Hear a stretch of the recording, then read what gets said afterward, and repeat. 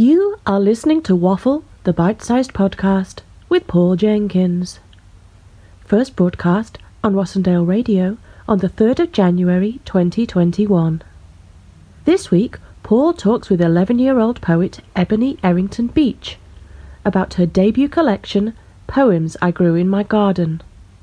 They talk about the exciting journey of publishing her first collection, on working with an illustrator, and she talks about her love of nature and her Plant a Tree with Ebony campaign. Dedicated to the Rossendale Valley, this is your very own Rossendale Radio. Welcome back to 104.7 Rossendale Radio. It's 5:05 on a Sunday evening, which means it must be time for the Waffle Hour. And when it's the Waffle Hour, usually that means that we've got some author in the studio, or we've got somebody down the phone line, somebody who's been doing this for donkey's years. They're plugging a book, they're plugging a tour, and they're trying to sell something to you. Well, usually that person's a little bit long in the tooth, and they've usually been doing this for quite a while. However, sometimes we get people who are just that little younger than everybody else, but they're doing exactly the same thing. I have the absolute pleasure this afternoon of being able to, for the first time on Zoom as well, this is the first time we're trying to do this on Zoom, I've got Ebony Errington Beach on the phone. Hello, Ebony, how are you doing? Hello, I'm doing great. This is great, and we're trying this through Zoom, and we've just had the thumbs up from the other side of the studio that actually people at home can hear you as well, so that's always good to know. Now, we're talking to you this afternoon. Just remind the people at home, how old are you, Ebony? I am 11 now, but I was 10. You were 10 at the time, and this is the reason you're saying you're 10 at the time is you've done something that most 10-year-olds probably haven't done at some point or another. You've actually written a book, haven't you? Yeah, I've written a book called Poems I Grew in My Garden. Poems I Grew in My Garden. Now, it's an amazing collection. How many poems are there in the book altogether? About 22 or 23. It is. There's quite a few in there, and I've got to say, it's amazing that you've produced all of these, and you've done them. You wrote most of them. I think all of them were written this year. Is that? Oh, sorry, it's not this year because we're into 20. I've already done that thing where I've forgotten what year it is. You wrote them in during 2020, didn't you? Yes, most of them I wrote during 2020. It's absolutely fantastic. Now, I've had the pleasure of reading the all of the poems, and we're going to be talking about the book and how it was put together in a little while, because our very own Melanie Kemp had a hand in doing that as well. She's going to be joining us in the studio for the second part of the interview. But do you want to, first of all, just for the people at home, they may not have come across your work before, do you want to share one of the poems from the book? What one do you want to go with first? I'd like to go with Thou Art a Tiger. Excellent. So this is Thou Art a Tiger by Ebony Errington Beach. A gasp of breath I want to take. Sight of thee, tiger, I start to quake. Quiet, still, hidden in the dark, compelled to question thy tiger's heart. Sunset orange embroidered on your skin. Jet black stripes like midnight sin. Mouth of dagger, eyes of gold, tongue of pink and bones of bowls. Mercy may lie down in deep. Thou art in my dreams, I will not sleep. Claws of rage and tail of swift. Paws of temper roar like fists. Heart of marble, ears of stone. Thou taken my metal, it is not shown. Thy wisdom comes from deep inside. I am encumbered, I will not hide. Absolutely fantastic work, and well read, first of all. And I've said this before about reading that poem for the first time. There's language in that poem that, as a writer myself, I've not used some of those words before.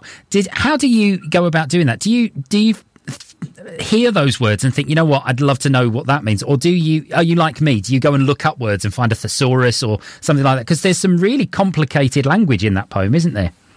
Well, first I'll write a line and then I'll have a rhyming word for that certain rhyme. And I'll go for a rhyming word like that, and I'll dig in for different types of words and different languages and words you wouldn't really use usually, like unusual words you wouldn't use every single day.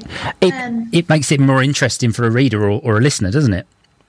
Yeah, I love using different types of words I've not used before.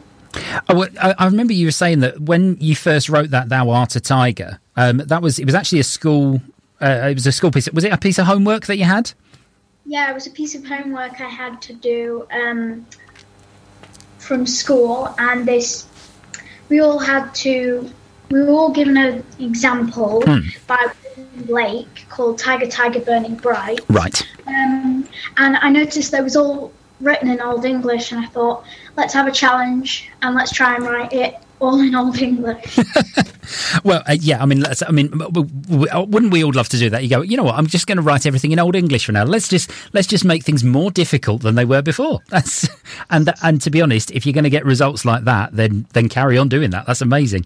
There's so much of the poetry in the book that's about animals or nature, and we're going to get on to talking about a very special campaign that you're putting together called Plant a Tree with Ebony. That's all part of the book.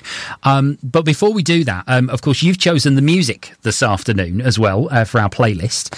And now it's again, when I said that I said there's an 11-year-old coming on, she's going to choose the playlist, and everyone went, oh, it's all going to be chart stuff. It's all going to be stuff from now. You've gone for a massive 1980s fest this afternoon, which I'm very impressed at. And we're starting with Billie Jean by Michael Jackson. Why have you chosen this song? Well, I love Michael Jackson's music. Compared to the stuff now, it's all rubbish. I like that. Really, really opinionated about music. We'll have to get you in on the head-to-head that we have on the afternoons about music opinions. And is this just a decent track to dance to? Yeah. Yeah, I love playing it in my room and just dancing to it and listening in. And that is a perfect reason to play any song. Here by Michael Jackson. This is Billie Jean. Like us on Facebook. Facebook.com/Rossendale Radio. And follow us on Twitter @Rossendale Radio. Proud to be your local radio station. 104.7 Rossendale Radio, Lancashire. Welcome back to the Weekend Wind Down. It's Paul Jenkins here, and we're not only speaking to Ebony Errington Beach, but we're also being joined in the studio by Melanie Kemp as well. Good afternoon. Hello again. Hello. It's like she's never been away, and Ebony's clapping in the background there because of the fact that for a change we can actually all hear each other. Now, Ebony, you and Mel have worked together. Mel's illustrated the book, hasn't she? Yes, she's illustrated all the book beautifully. There you go. I paid her to say that. You paid her to say that. Well, I mean, do you want to take us through? I mean, what are some of the pictures in the book? What kind of things can we expect to find if we pick up a copy of it? Basically every single page is beautiful.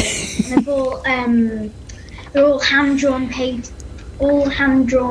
and been painted pictures in the book.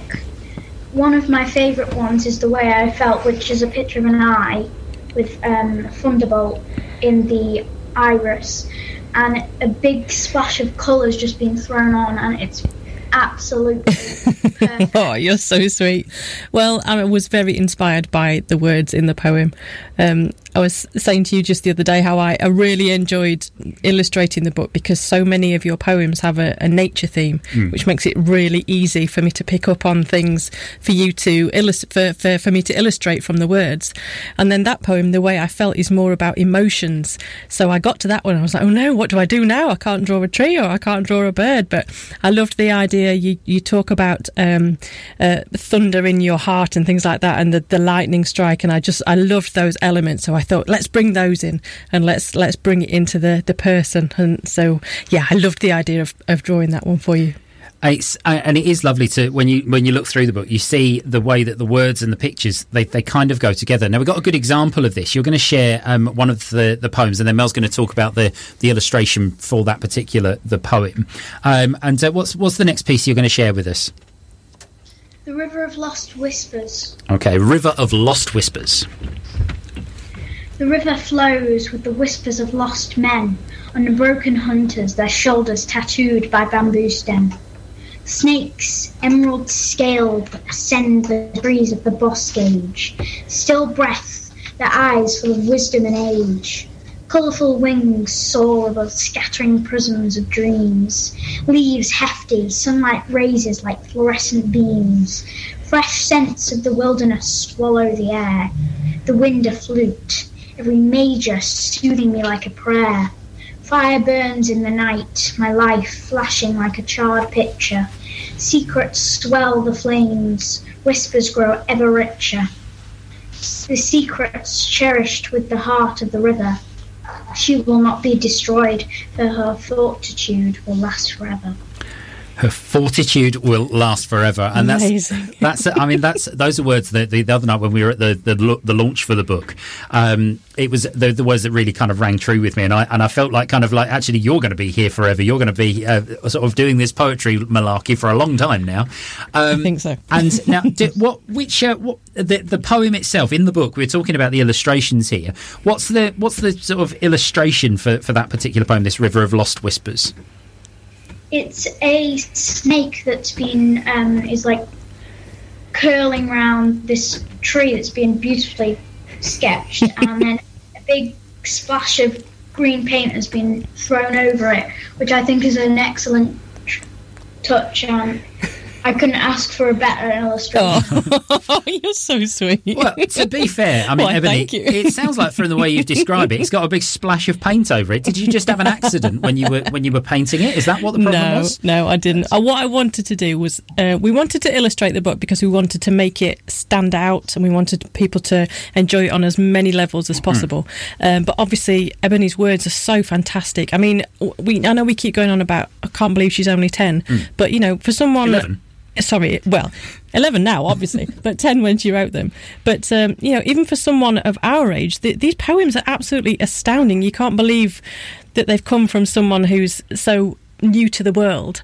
But the language in that is absolutely beautiful. It talks about the emerald snake and the boskage, which we had to look up to make sure that we knew what we were talking about, and that's about trees. And I absolutely adored the fact that these words were so strong, but I didn't want to overpower them with too many images. So what I wanted to try and do was for each image I've drawn something fairly simple, so it's just a line drawing, and in this case it's the snake wrapping itself around the tree, but then I wanted to give it just that little impact of most of them are just one flat colour behind. So we picked up on the emerald of the snake on that one, and added the splash of green, because I read Ebony's poems and they feel like a work of art to me, just in themselves. So I wanted each to be able to, if you printed them out and framed them, that each individual piece would stand alone as a complete work of art. And hopefully I've done it justice. They do, and I think some of the pictures are actually going to be printed as works of art at some point or another as well. Let's get them on it. Now the whole book is together. It's been released on Amazon and on Kindle. And Ebony, do you want to? We only really launched it just before Christmas, but whereabouts was it in the bestsellers list yesterday? I was at number 7 yesterday, and now. Oh, sorry. I was at number 7 yesterday. And now I'm number 4. You're at number 4 in all of and this is the women's poetry chart. So basically, of all of the female authors out there that have released books in the last month, you're currently sitting at number 4 in the Kindle charts, and I think that's an absolutely amazing thing. Amazing. I mean, there's some collections on there. I think if I remember correctly, there's one by Virginia Woolf, right? Yeah, you beat out Virginia Woolf and Sylvia Plath. Sylvia Plath. There's some pretty household names that have got collections of poetry. You were just behind Nikita Gill, who's pretty much the most famous female poet out there at the moment. I think Sarah Crossan has got a new one out as well. She's watching her back as well. So I think it's a pretty hefty companionship you've got there. It's just brilliant the amount of the way that the book is taking off at the moment. Now we're going to take a very quick break again for some music. And I'm just looking at here. Again, we've gone 80s. You've gone for Culture Club, which I think, bearing in mind that we've just been talking about a snake, we're now moving on to a chameleon, which is not a million miles away. We're in reptiles. But why Karma Chameleon? I just love this song because it's really good to dance to, and I've got to say all the 80s songs are probably around the 80s all the best songs were written. Well, I think Joe, who presents our Back to the 80s show on a Thursday evening, I think he'll be very impressed to hear you say that. This is Karma Chameleon. This is Culture Club. Rossendale Radio. Welcome back to the Weekend Wind Down. It's the Waffle Hour. I've got Ebony Errington Beach on the line with me. And obviously we've just been chatting to Melanie Kemp about the illustrations of the book. But Ebony, it's been brilliant to hear you talking about the book this afternoon. But what's this Plant a Tree with Ebony? What's all that about? Well, Plant a Tree with Ebony. I absolutely love trees, and I love nature, and I love animals. Yeah. And we wouldn't be alive without trees, and neither would the animals we all love and have in our homes. And I was going to say, and so obviously you got that love of nature, but how does that work with the book and the proceeds from the book? What's your plan? Well, I love trees so much that I decided that I was going to plant trees. So every book you buy, you will have a tree planted.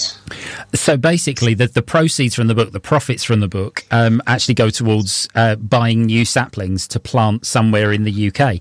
And you were kind of inspired by, because we're about to talk about your media work that you've done, as well as this interview you're doing at the moment. We're also talking about that you appeared on BBC Countryfile. Is that right?